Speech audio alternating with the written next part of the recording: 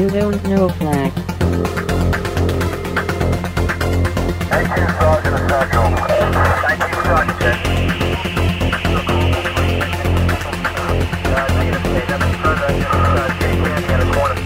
You don't know flag. Welcome to You Don't Know Flag, a podcast full of stories about retro gaming, retro computing, video games, arcade games, and technology from a guy who was there and still is. My name is Rob O'Hara, but for the next 30 minutes, you can call me Flag. Episode 167. The IBM PC. Greetings and salutations, listeners, and welcome to another episode of You Don't Know Flag. Today is December 1st, and I am your host, Rob Flack O'Hara. On today's episode of You Don't Know Flag, we will be talking about the IBM PC. I got a few news stories. News stories meaning things in my life, not real-life news stories. Let's see. First of all, we had an awesome ice storm this weekend. I don't know if you happened to see on the news, but Oklahoma City, Oklahoma, the Midwest, was hit with a ice storm. I saw my hometown, the town I live in, Yukon, Oklahoma, mentioned specifically. It's one of those ice storms. If you've never seen one, the ice comes down and it lands on the trees and it lands on the power lines and it lands on the power poles. And as that ice accumulates, it gets really heavy. And so it starts breaking things. It breaks trees. It breaks old trees, young trees, big tree branches. It's a very eerie sound to be outside and just hear complete silence followed by these cracks that almost sound like shotgun blasts. It's very, very kind of creepy. And so, over the weekend, more than 50,000 people in Oklahoma City went without power. So this was right after Thanksgiving. I guess I should have jumped in and started with Thanksgiving. I hope everybody had a good Thanksgiving and got together with their friends or loved ones and thought about things that they're thankful about. I know that I did. I am fairly sentimental type of guy. I think maybe that comes with nostalgia and being interested in retro things, but I'm definitely thankful. One of the many things I'm thankful for is for you guys, that you guys keep downloading the shows and listening to them, that you've stuck with me all these years, and that I'm still able to do these different podcasts, this and Sprite Castle and Multiple Sadness and Throwback Reviews, just all the stuff that I continue to work on. And I'm thankful for you guys for going on this journey with me. So, and we were thankful over the weekend that we had power. Our power did not go out, which is really funny because the power in this house goes out all the time. We get power flickers even when the weather's good, probably once a week maybe. So the fact that our power stayed on was really good for us because we were able to invite other people over. So my mom and her husband came over, and my sister's kids came over, and my dad came over, and we had some coworkers came over. We watched the Bedlam OU-OSU football game. So we were able to share our power, and you don't think about all the things you don't have with power. As I've been scrolling through Facebook and seeing posts from friends of mine, of course, no power means no internet access, but lots of people have phones and they're able to get on the internet that way. But you can only do that for so long without recharging your phone. So people move out to their cars to run their cars kind of as a driveway generator, so to speak, and recharge their cell phones and electronics and things like that. But a lot of people, you need power eventually to refill your toilets and run your dishwasher. And a lot of people out here, if you live outside the city, a lot of people have well water, and the wells are electric. So all of a sudden you have no running water in your house. So having no power for more than a day or two can be a pretty big inconvenience. So I believe everybody that I know, this is a terrible story, but there were a few house fires last night as they turned the power on, as they're restoring power to all these neighborhoods and houses. Some of the electrical wires were damaged during the ice storm. So these people that went without electricity for 3 or 4 days, Then when they turned the power on, there were electrical sparks that started house fires. So what a crappy end to 4 days of no electricity. So anyway, it's I think tonight it's 50 degrees or something. So that's Oklahoma for you. Cold and, always up and down, just follows the winds. I got my, for those of you that are following my college escapades, I did get my acceptance to grad school. So I will be starting, I think I'm taking 2 classes next semester. And I am wrapping up my first class that I took this semester, which was writing the short story. I got my 3rd short story back, and I got an A on all 3 of my short stories. In fact, my professor said that I should be mailing these out to other publications. So I'm going to be doing that in the near future. I'd like to combine, in a class like that, the topics and you're really constrained in your writing. You have to meet a definite word count. You have to, meet all the different rules set up by the professor. Like these had to be a man versus man type story and so on and so forth. So it was difficult to write exactly what I wanted to write. But as I go forward and continue to write, especially if I get more into writing fiction, I want to combine my love of, different things, of retro ideas and collecting and topics and old computers and video games.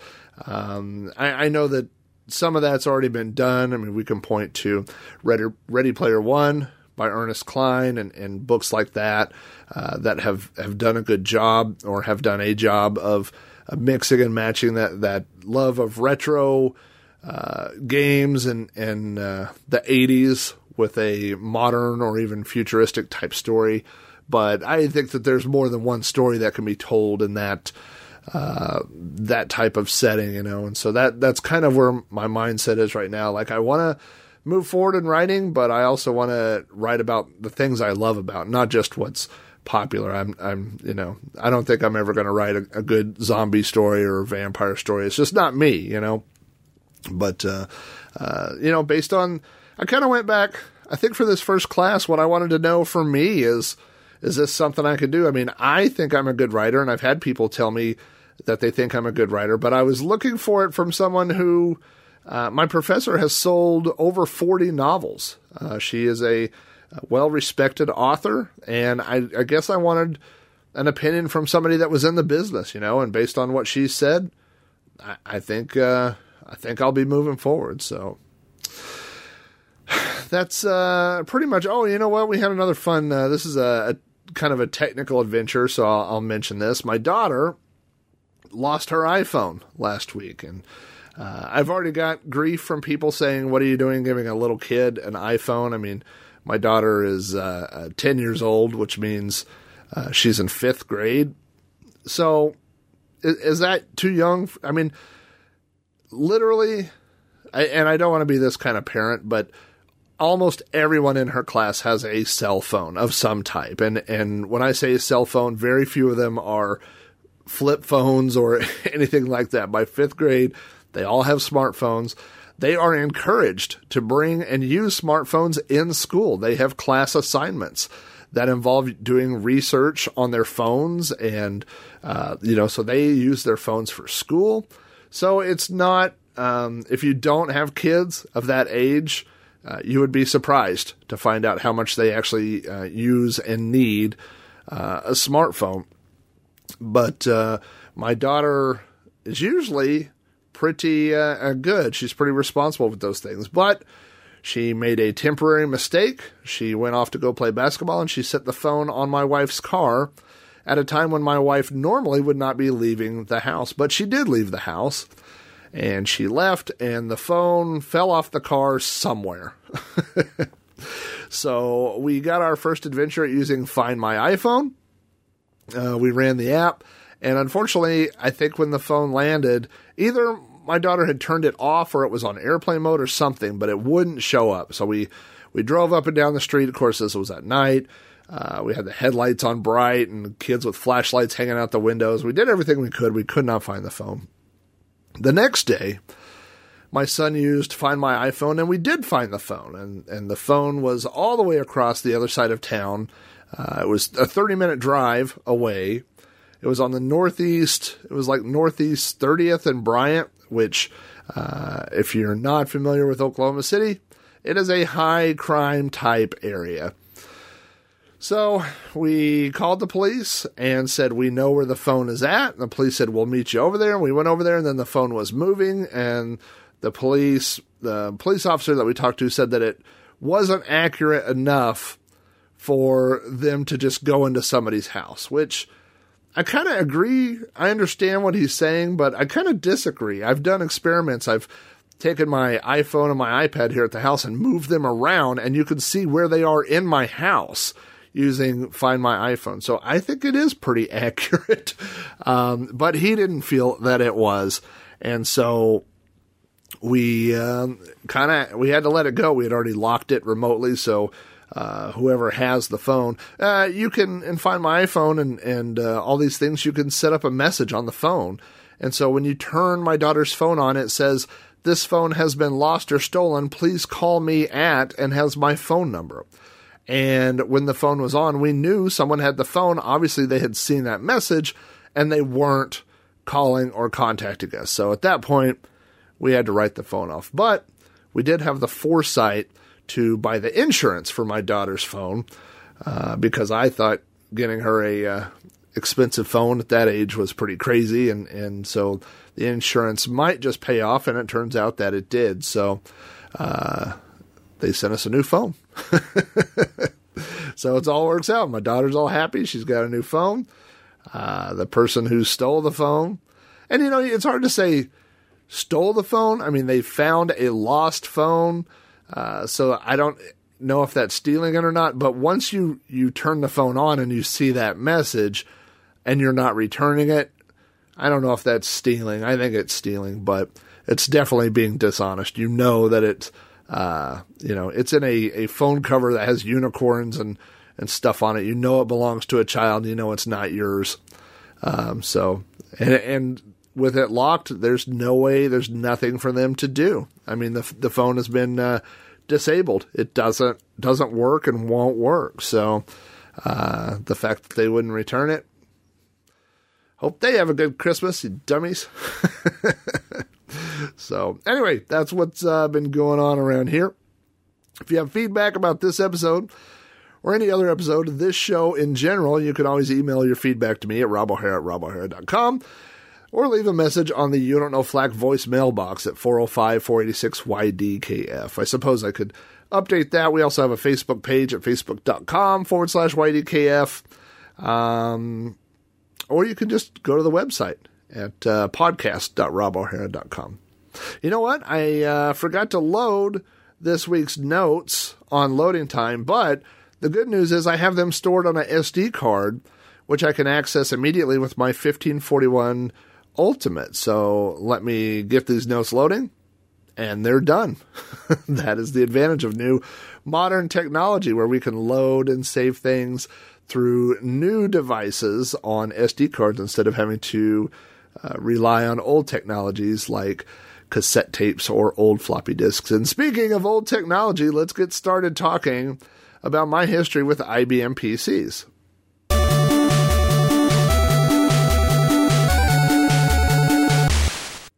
I have to start this episode by saying there will be some overlap between this and some of the other episodes. I mentioned some of the computers I'll be talking about on the episode where I mentioned every computer I had ever owned. There's some overlap in some of these stories, but I'll try to move through those sections pretty quickly. To recap, if you have not listened to some of the older episodes, the first home computer that I owned, or that my family owned, was a TRS-80 Model 3. My dad bought that in 1980. Actually, we were on a waiting list, and when it arrived, we got the first one in Yukon, Oklahoma.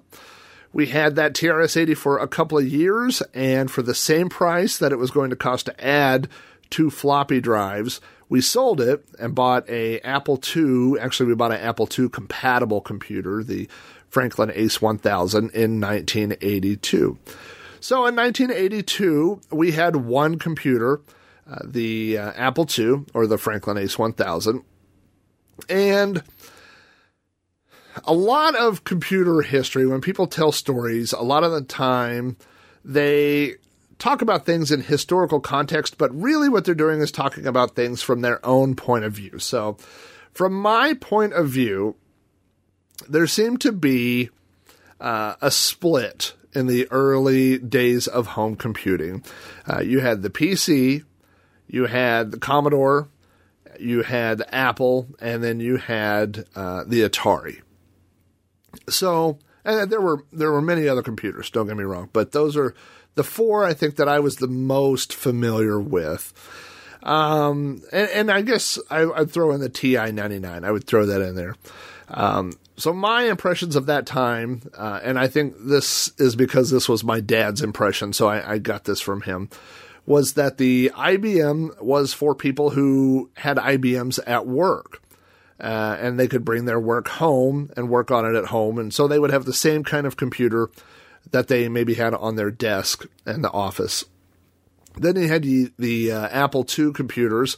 And of course, around here at least, Apple IIs were invading the schools. Our school had an Apple II on one of those little carts that they would push around from room to room. And so Apple II kind of had this reputation at that time of being an educational type computer. You could do productivity and play games and stuff. But that's, when I heard people saying they were buying an Apple, it was because, oh, well, we have an Apple, or my kids use an Apple at school, and so that's why they would buy an Apple for their house. The Commodore 64 was, of course, the game-playing machine. Again, it could do productivity, maybe not as well as the PC. It could do other types of things, word processing, but most of the time when people bought Commodore 64s, they bought it for its gaming abilities. And then you had the Atari line of computers. I didn't know anyone at that time that owned an Atari computer, but the perception that I had was people bought those for multimedia type, get people that were into music, also people that were into games. And Atari had the name recognition, from everybody was familiar with the Atari home video consoles like the 2600 and the 5200. So the Atari name, of course, had a certain amount of credibility at that time. And then the TI-99, my impression, and this may not be popular, I may get some hate mail over this, but most of the people I knew that had TI-99s were purchased by their parents who didn't know anything about computers. So I don't mean that to sound ugly, but that was kind of the impression, it was like, oh, I got a TI-99, but I wish I'd have got a whatever, So anyway, in the, as home computers started coming out, we had this Apple II, but my dad really thought that IBM was the way to go. IBM, of course, had major name recognition in the home computer, or in the computer market, I guess, the business computer market. And so when they announced that they were releasing a home version called the PC Junior, my dad was very interested in this. Now, the PC Junior was released in March of 1984, and my grandfather, O'Hara, passed away in the summer of that same year.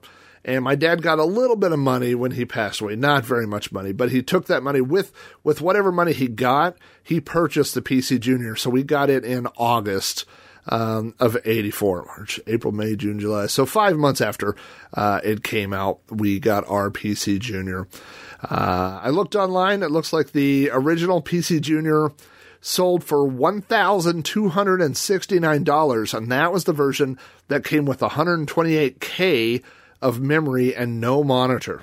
So if you wanted a monitor or to upgrade the RAM, which a lot of people did and we did, it cost more money. It came with, it would do multiple graphics modes. So it did CGA, which was important because that gave it compatibility with the IBM PC. But it also had a lot of unique color and graphic modes. There was a 160 by 200 at 16 colors. There was a 320 by 200 at 16 colors, which is comparable to the Commodore. There was also a 640 by 200 4-color mode. So there were a lot of different graphic modes that it was capable of doing. My memories of the PC Junior, I remember that it had the 2 cartridge ports on the front. There were a few cartridge-only games. We had BASIC on a cartridge, so instead of having to load BASIC, you could just plug in a cartridge and turn the machine on and start programming. It also had these unique sidecars that you attach to the side of the desktop to expand because there wasn't enough room inside for, full-size cards. So you would expand sideways. And I remember the first card we bought was a 512 meg expansion. So I guess that would have taken us, to 640? And it also allowed you to add a mouse. It had a serial port that would allow you to add the mouse. So we bought that pretty soon after we got the PC Junior. We also got the crappy chiclet keyboard. The original PC Junior came with what they call a chiclet keyboard. It looked like an IBM shaped keyboard, what we would think of a keyboard now, but the buttons were little tiny plastic squares that pressed in, and there was a big space around each one. The idea was for more complicated programs, you could put templates on the keyboard, but it was really difficult to type quickly on. And the keyboard was also wireless. And I remember this.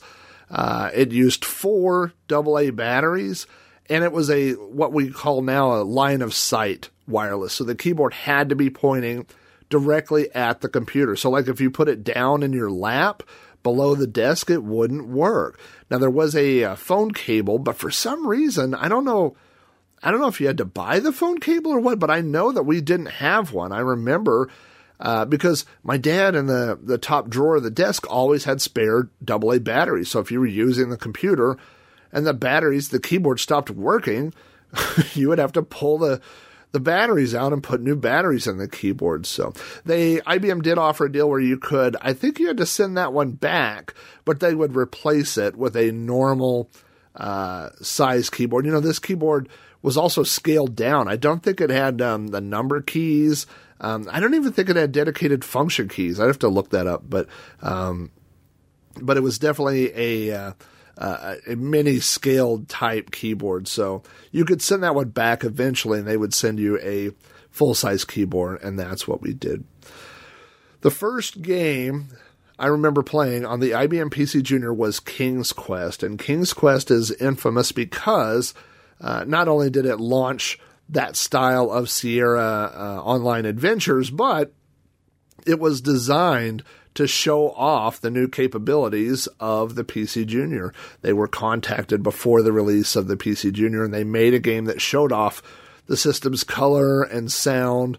Believe it or not, King's Quest, the resolution is 160 by 200 in 16 colors, but it still looked pretty good, especially for people that were used to what we thought of as IBMs at that time, which were mostly, if you've seen movies from the early 80s or late 70s, big giant clunky machines that were mostly monotone or monocolor, and some were monotone. You had this crappy PC speaker that would just beep and make shrill noises, so to hear the sounds coming from King's Quest, the birds tweeting and little bits of music and things like that, it was really pretty impressive. Some of the other games I wrote down here that I remember playing from that time were Boulder Dash. That was a popular game where you would go through a maze and pick up these diamonds and avoid getting smashed by boulders. Zaxxon was one that we had pretty early, which I remember my dad was really impressed by. He always says that was the first 3D type game that he remembered seeing. Of course, on I think we just had the PC version of it, so it was just 4 colors, that cyan blue color and purple and black and white, but it still made an impression. We also had Tapper. I remember playing a lot of Tapper on the PC Junior, which was fun. We had a couple of games on cartridges. I'm pretty sure we had both River Raid and Pitfall 2.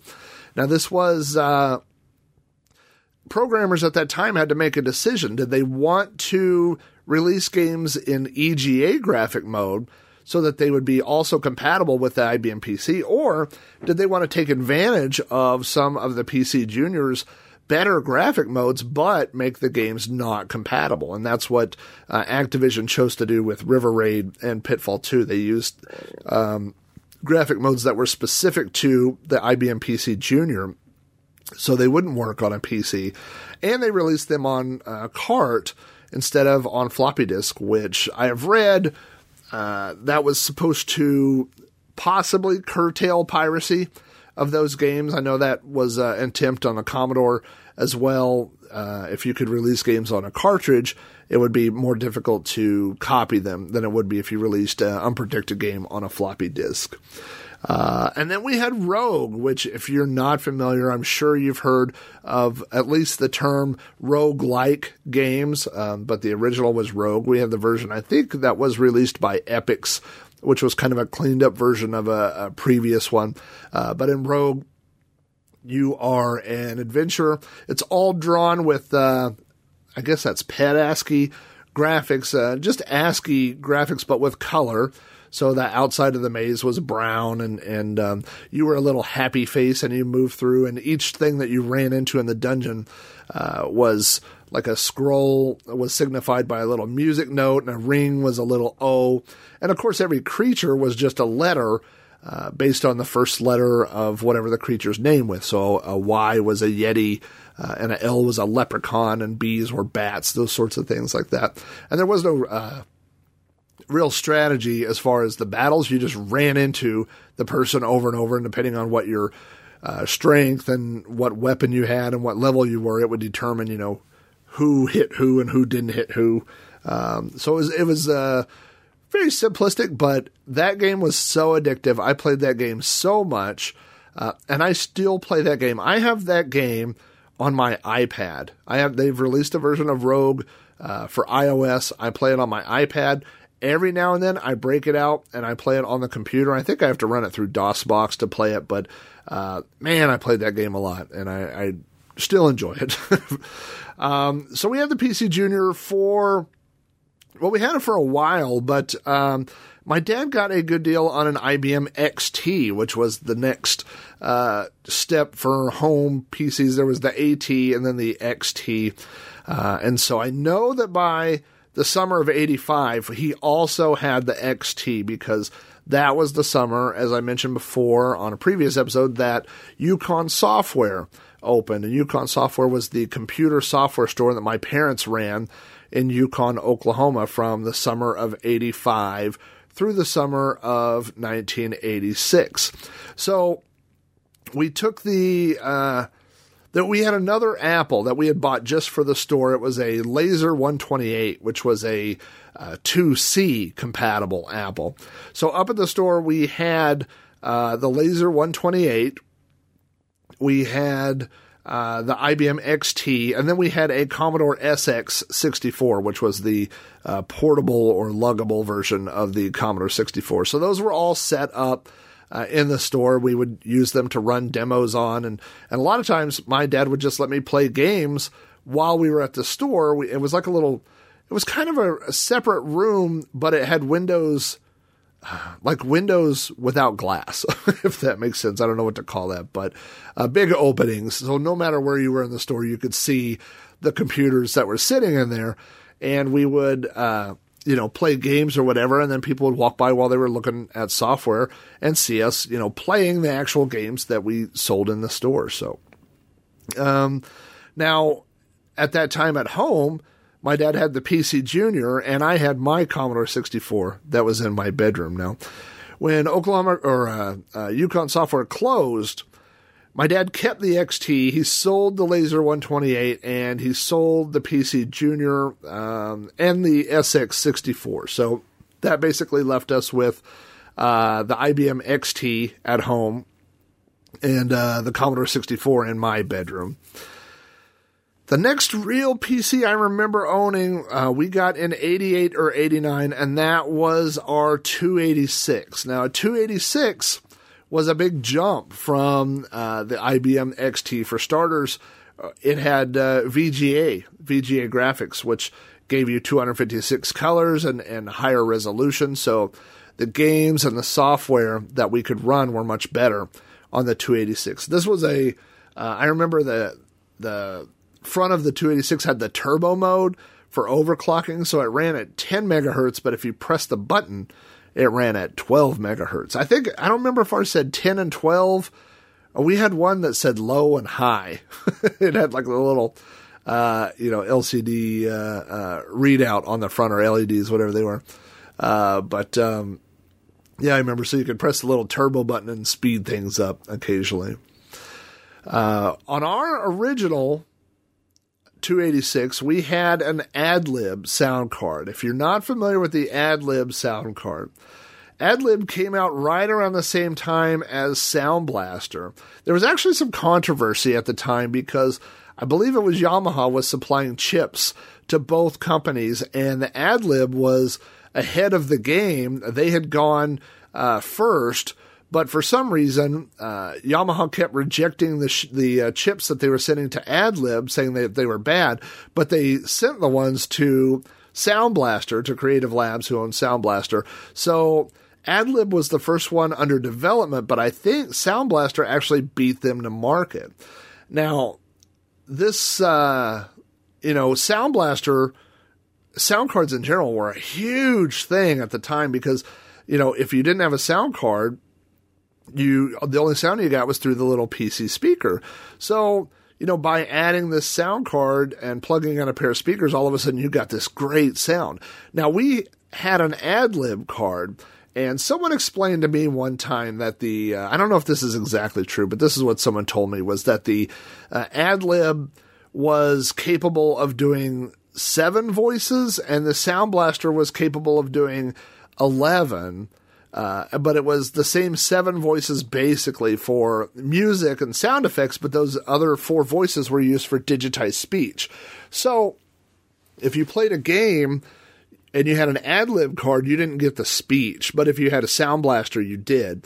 Now the AdLib, I think, actually cost more than a Sound Blaster, but what happened was a lot of people bought AdLibs, and then when the Sound Blaster, caught on, everybody dumped their AdLibs and went to Sound Blaster. So we got an AdLib used, I think, from someone else, and I'm sure we didn't pay whatever they were selling for at the store.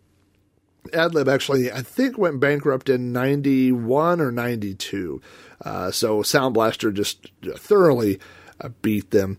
On my first PC, I had a Pro Audio Spectrum 16 sound card.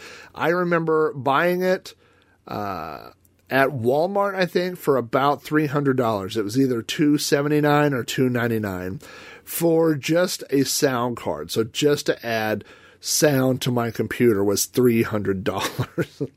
There were other sound cards at the time. There was the Gravis, which everybody, raved about Gravis audio. It was supposedly so much better than what the Sound Blaster could do. The early Sound Blasters weren't great cards. There was always, a little bit of interference and popping and clicking and things like that. Obviously, they got better. There was a long string of Sound Blaster cards. There was the Sound Blaster, and then I remember Sound Blaster 16, and then there was the AW 32 and AW 64 line.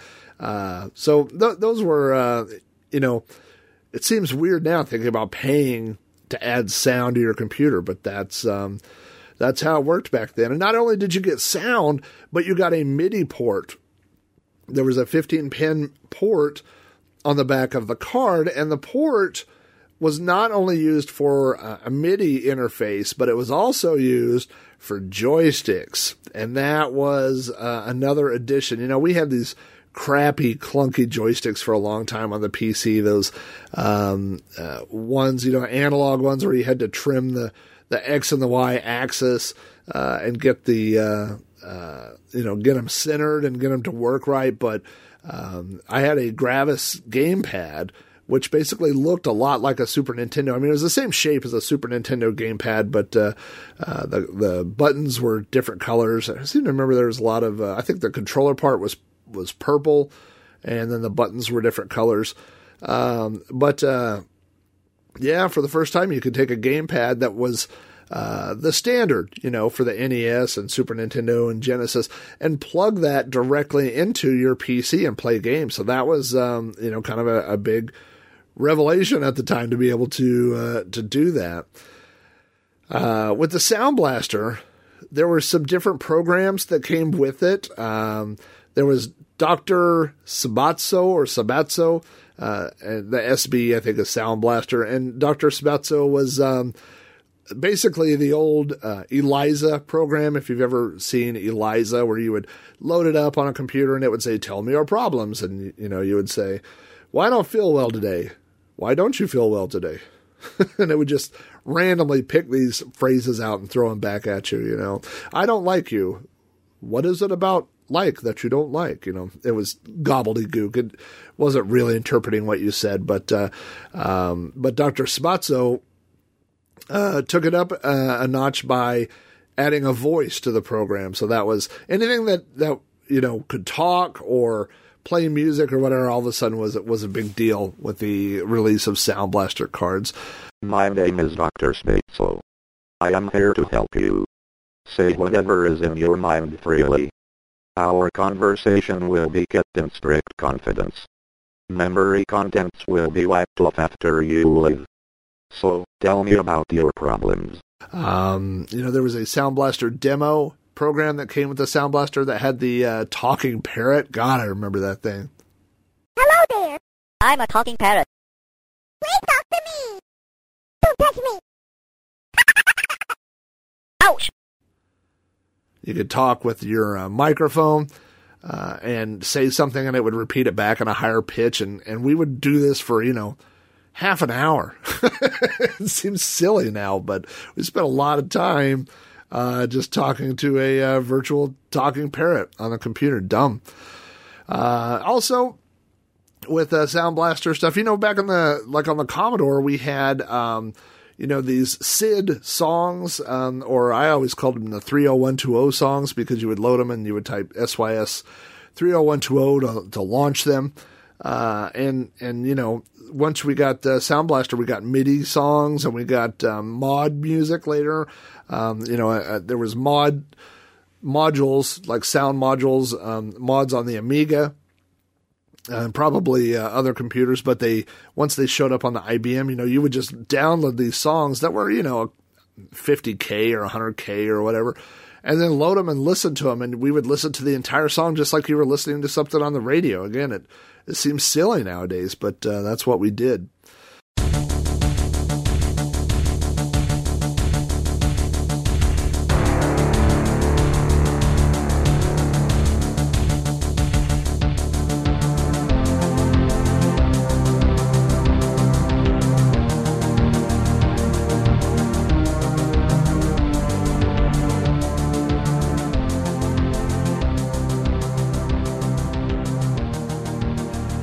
With the 286, man, I wrote down a bunch of games I have great memories of. I'm not going to talk in depth about them, but I remember Prince of Persia was a big one. I mean, Prince of Persia was a game that when you played it on the PC, it looked, as good or better than a lot of the other games, games that were out there on other systems. So the Prince of Persia, I remember playing Indy 500, which was a polygon-based racing game, and you could play at different views, like first person or third person. But the big thing I remember about that game is that it had a instant replay whenever you crashed.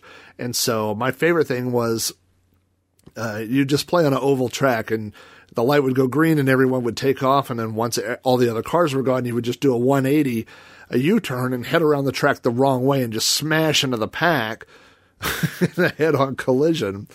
And then after you would do that, you would watch the replay, and you could see see your tires bounce around and stuff, and you could pick different viewpoints and stuff. It was really amazing. It was almost like a crash simulator is the way I used it.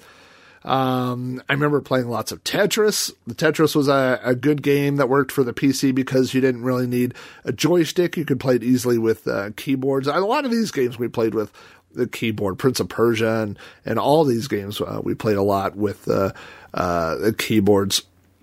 I remember meeting a guy, I think after high school, a guy I'd known in high school, but I met up with him after high school, and he gave me a copy of Ninja Gaiden, which I didn't know they were making games like that for the PC, but that was cool to find. Some of the other ones I played, Ancient Art of War and the Ancient Art of War at Sea. Having these, I had friends that were into Risk and those types of strategy games. And so we would play Ancient Art of War, those same type of games on the PC. All the Sierra games, my gosh, you got, other than King's Quest, there was Quest for Glory or Heroes Quest, you had Space Quest, you had Police Quest, gosh, what else? Leisure Suit Larry, the Black Cauldron, all those types of point-and-click adventures where you would move around, click on different things, if you're familiar with Maniac Mansion or Day of the Tentacle, those type of games were very, very popular back then. And I just remember playing all those. I didn't beat very many of them, but I enjoyed playing them greatly. Some of the other games I wrote down here, I had Solitile. I played a lot, which was a mahjong type game, except for all the tiles were Americanized. So instead of the Japanese type symbols or whatever, you would see a car or a ball or, colored bricks, things like that. Commander Keen, there were a lot of those type games. Halloween Harry's one I remember, that were shareware. So you would get the first level, you would download those, and they were platform type games. They were never as good as what was going on the consoles. They didn't compare to Mario or anything like that, but they were still fun. It was almost like a novelty to be able to play those on a PC, where, most of your friends had to pay money and buy those on a console.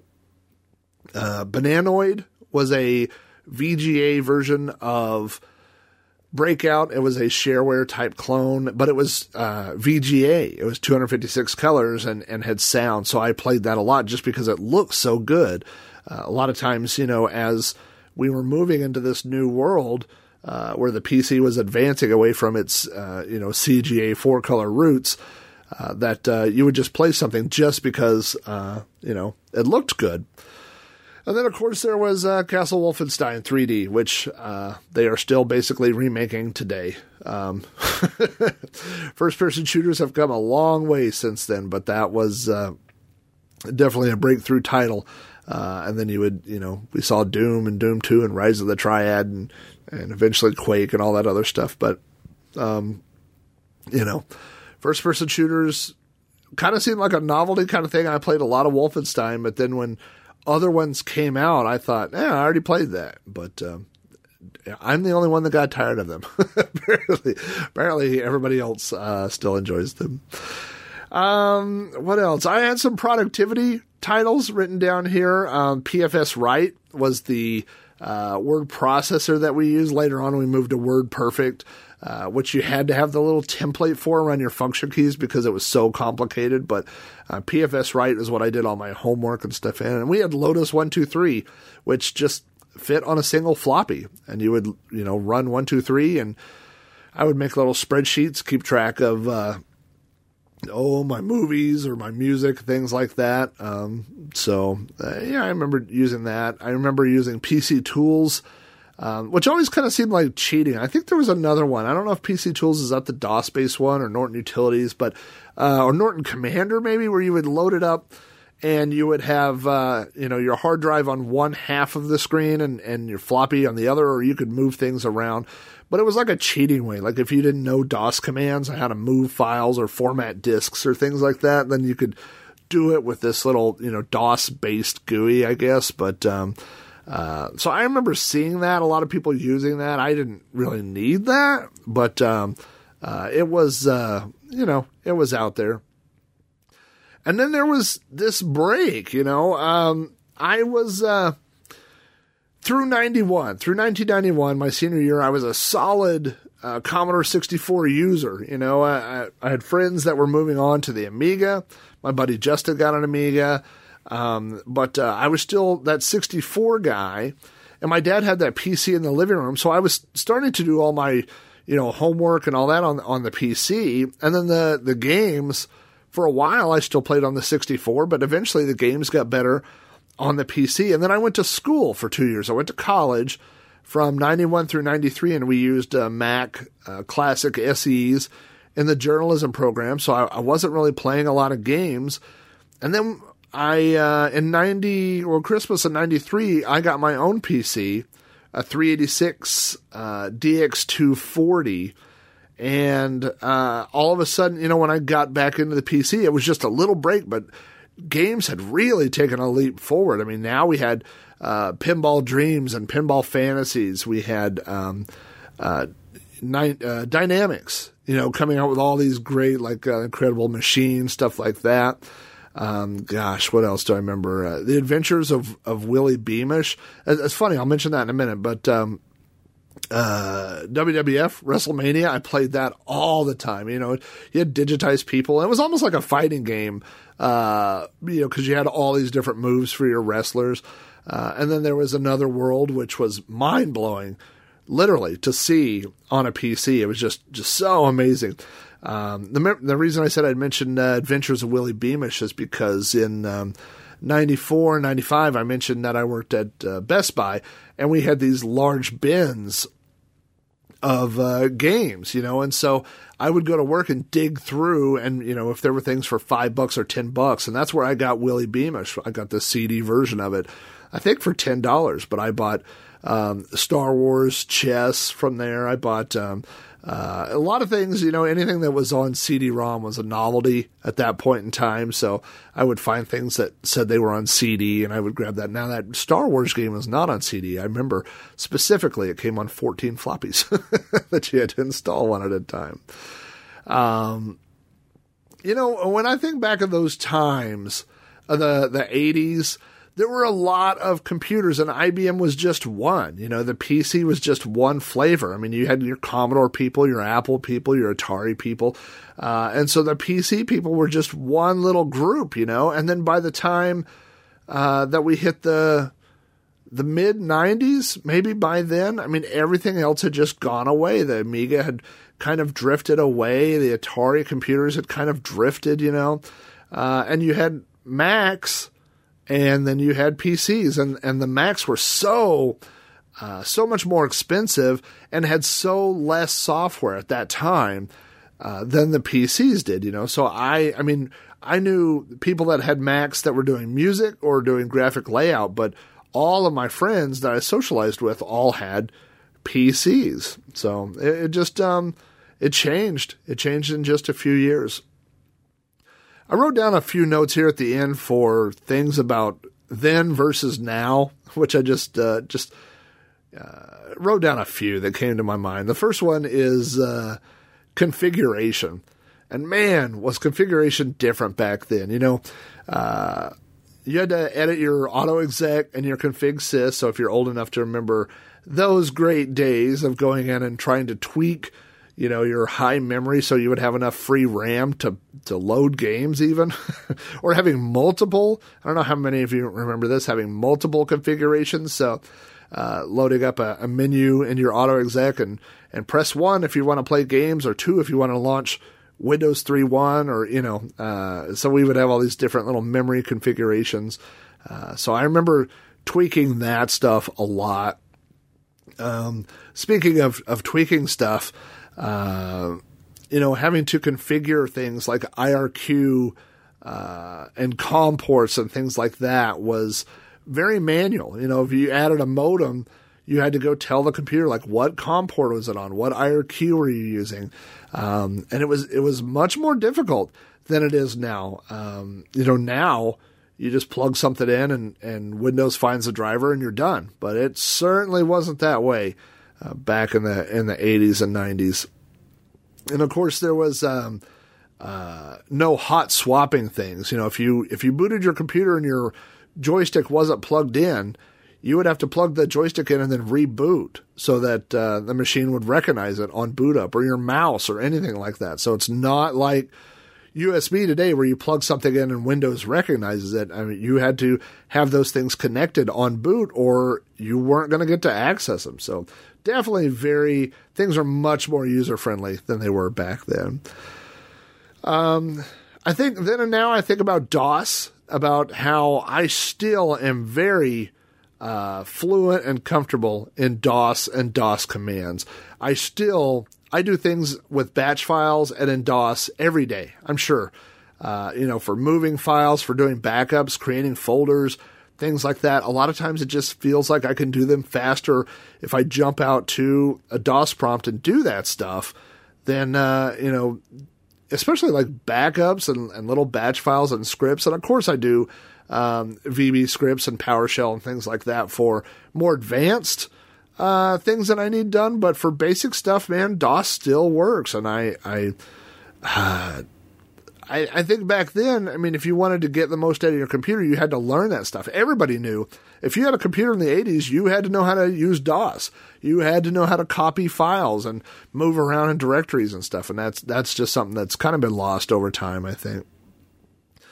I wrote incompatibilities, and I guess there were software and hardware. I mean, you might buy a modem or something that simply wouldn't work with your machine, or you could buy a modem that wouldn't work with the terminal program that you wanted to run.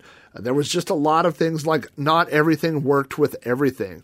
You could buy programs that came home and didn't work with your sound card or your video card, and then you were just SOL. Now, at that time, most computer stores would let you take back software, but as time went on and piracy got worse and worse, they would stress, before you leave the store, you need to read the compatibility thing on the side to make sure it works with your system, but they would still take it back a lot, But same thing, like as far as buying RAM, buying, anything like that, you had to really know your system to be able to purchase those things. The other thing I wrote down here was hard drive size was very valuable. And that is true. The first hard drive that we owned was a 5 meg hard drive for and it was external for our IBM XT. So, there was a time where like 10 meg and 20 meg hard drives did seem big, but they never seemed like they would hold everything you had. Everybody had things stored on floppy disks to go with what you had on your hard drive for a long time, and then eventually hard drive sizes, got bigger. But there are times now, like when I'll go, it's hard to jump back and forth.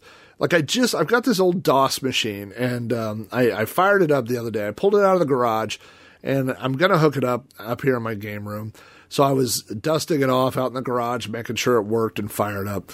And I was looking at the hard drive, and I think the hard drive was a 540 meg hard drive. And I was just thinking, okay, well, I could do this or that. And I started thinking that's less than a single CD, A CD, you could get 650 meg of stuff.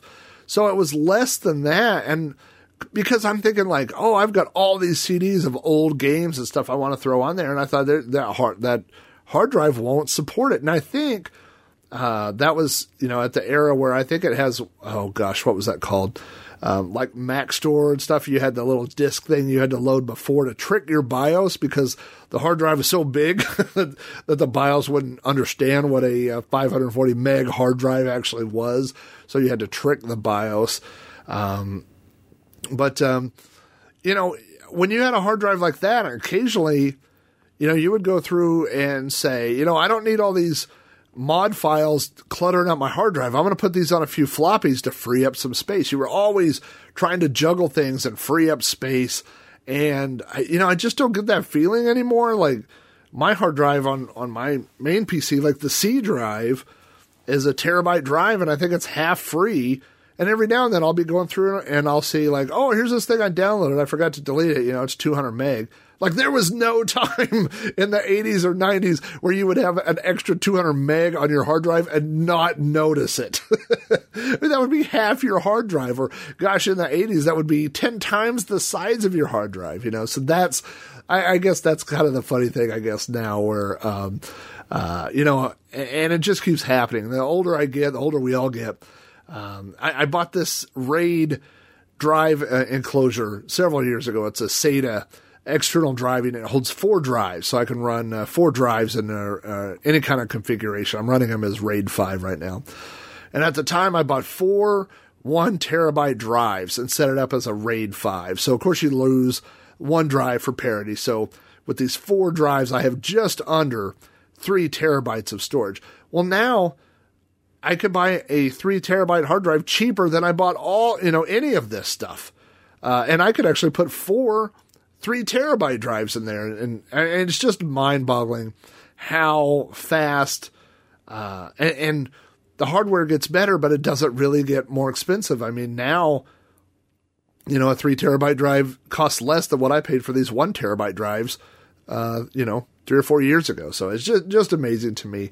And especially when I look back, a lot of the PC stuff that I have is memory based, but and what I mean is I remember the old days. I remember stuff, but also I still have a lot of that stuff too. I mean, I have this old DOS machine that I'm going to hook up for playing games and doing stuff. And I don't know why I'm doing it. I'm just doing it. I mean, I can play stuff in DOSBox, but DOSBox just, when you full screen it on an LCD, it just doesn't look right to me. I want to put a freaking DOS machine on a CRT monitor and hook it up and play some old games. That's, if you weren't there, you probably don't have that desire, and even if you were there, you may not have that desire to ever do that again, but I just want to see it. I just want to experience that again.